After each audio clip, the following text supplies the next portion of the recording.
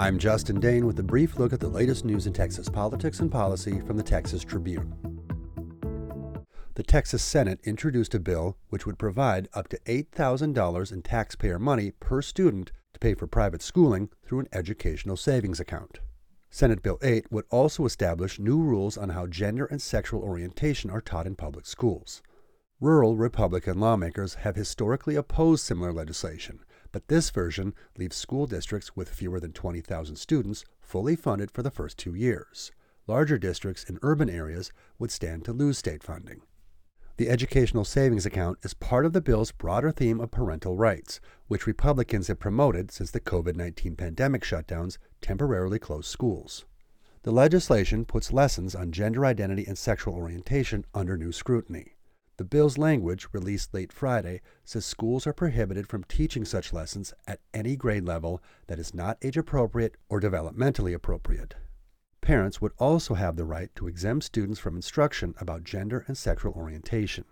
An accompanying piece of legislation, Senate Bill 9, would also give across-the-board pay raises to teachers, increasing funding for classrooms, establish and fund mentor and teacher residency programs, and make pre-K free for the children of classroom teachers in districts where it's provided. Public education leaders decried the parental rights bill, saying school vouchers divert scarce public education funds to private schools.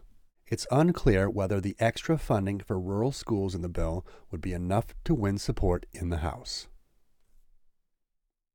Texas House Speaker Dade Phelan has expressed support for a border security bill that would create a state unit of officers empowered to arrest and repel migrants crossing the border outside of a port of entry and return migrants to Mexico if they were seen trying to illegally cross the border. The bill filed by State Rep. Matt Schaefer, a Tyler Republican, would create a border protection unit whose officers can use non-deadly force to detain and deter individuals crossing the border illegally. Their proposal would also make trespassing on private property in Texas by migrants entering from Mexico a felony. Critics have called it the most dangerous proposal seen on border issues. Lieutenant Governor Dan Patrick announced that he was backing Senate legislation that would make it a state crime for people who cross into Texas illegally. The bill, proposed by Republican Senator Brian Birdwell, would jail a person for a year after their first entry attempt or 2 years if the person tried to enter the country a second time. The bill would also punish the person with life in prison if they had been previously convicted of a felony.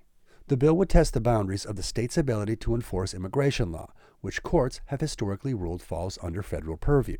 Texas has spent more than $4 billion to slow the number of migrants crossing into the state. In the past 2 years, state lawmakers have sent thousands of Department of Public Safety troopers and National Guard service members to the border in an attempt to deter migrants from entering the state. The state has also devoted hundreds of millions of dollars to erecting a border wall and prosecuting migrants who have crossed the border in state court for offenses such as trespassing. Check for updates on any of these stories at texastribune.org. You can also follow us on Twitter.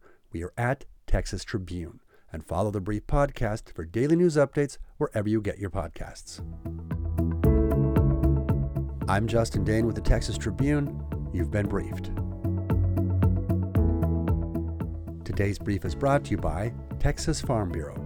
Find affordable health care coverage through Texas Farm Bureau health plans. For more information or to get a quote, go to tfbhealthplans.com or call 877-500-0140. Get ready for TribFest. The Tribune's multi-day politics and policy festival returns to downtown Austin this fall, September 21st through the 23rd. For more info, visit festival.texastribune.org.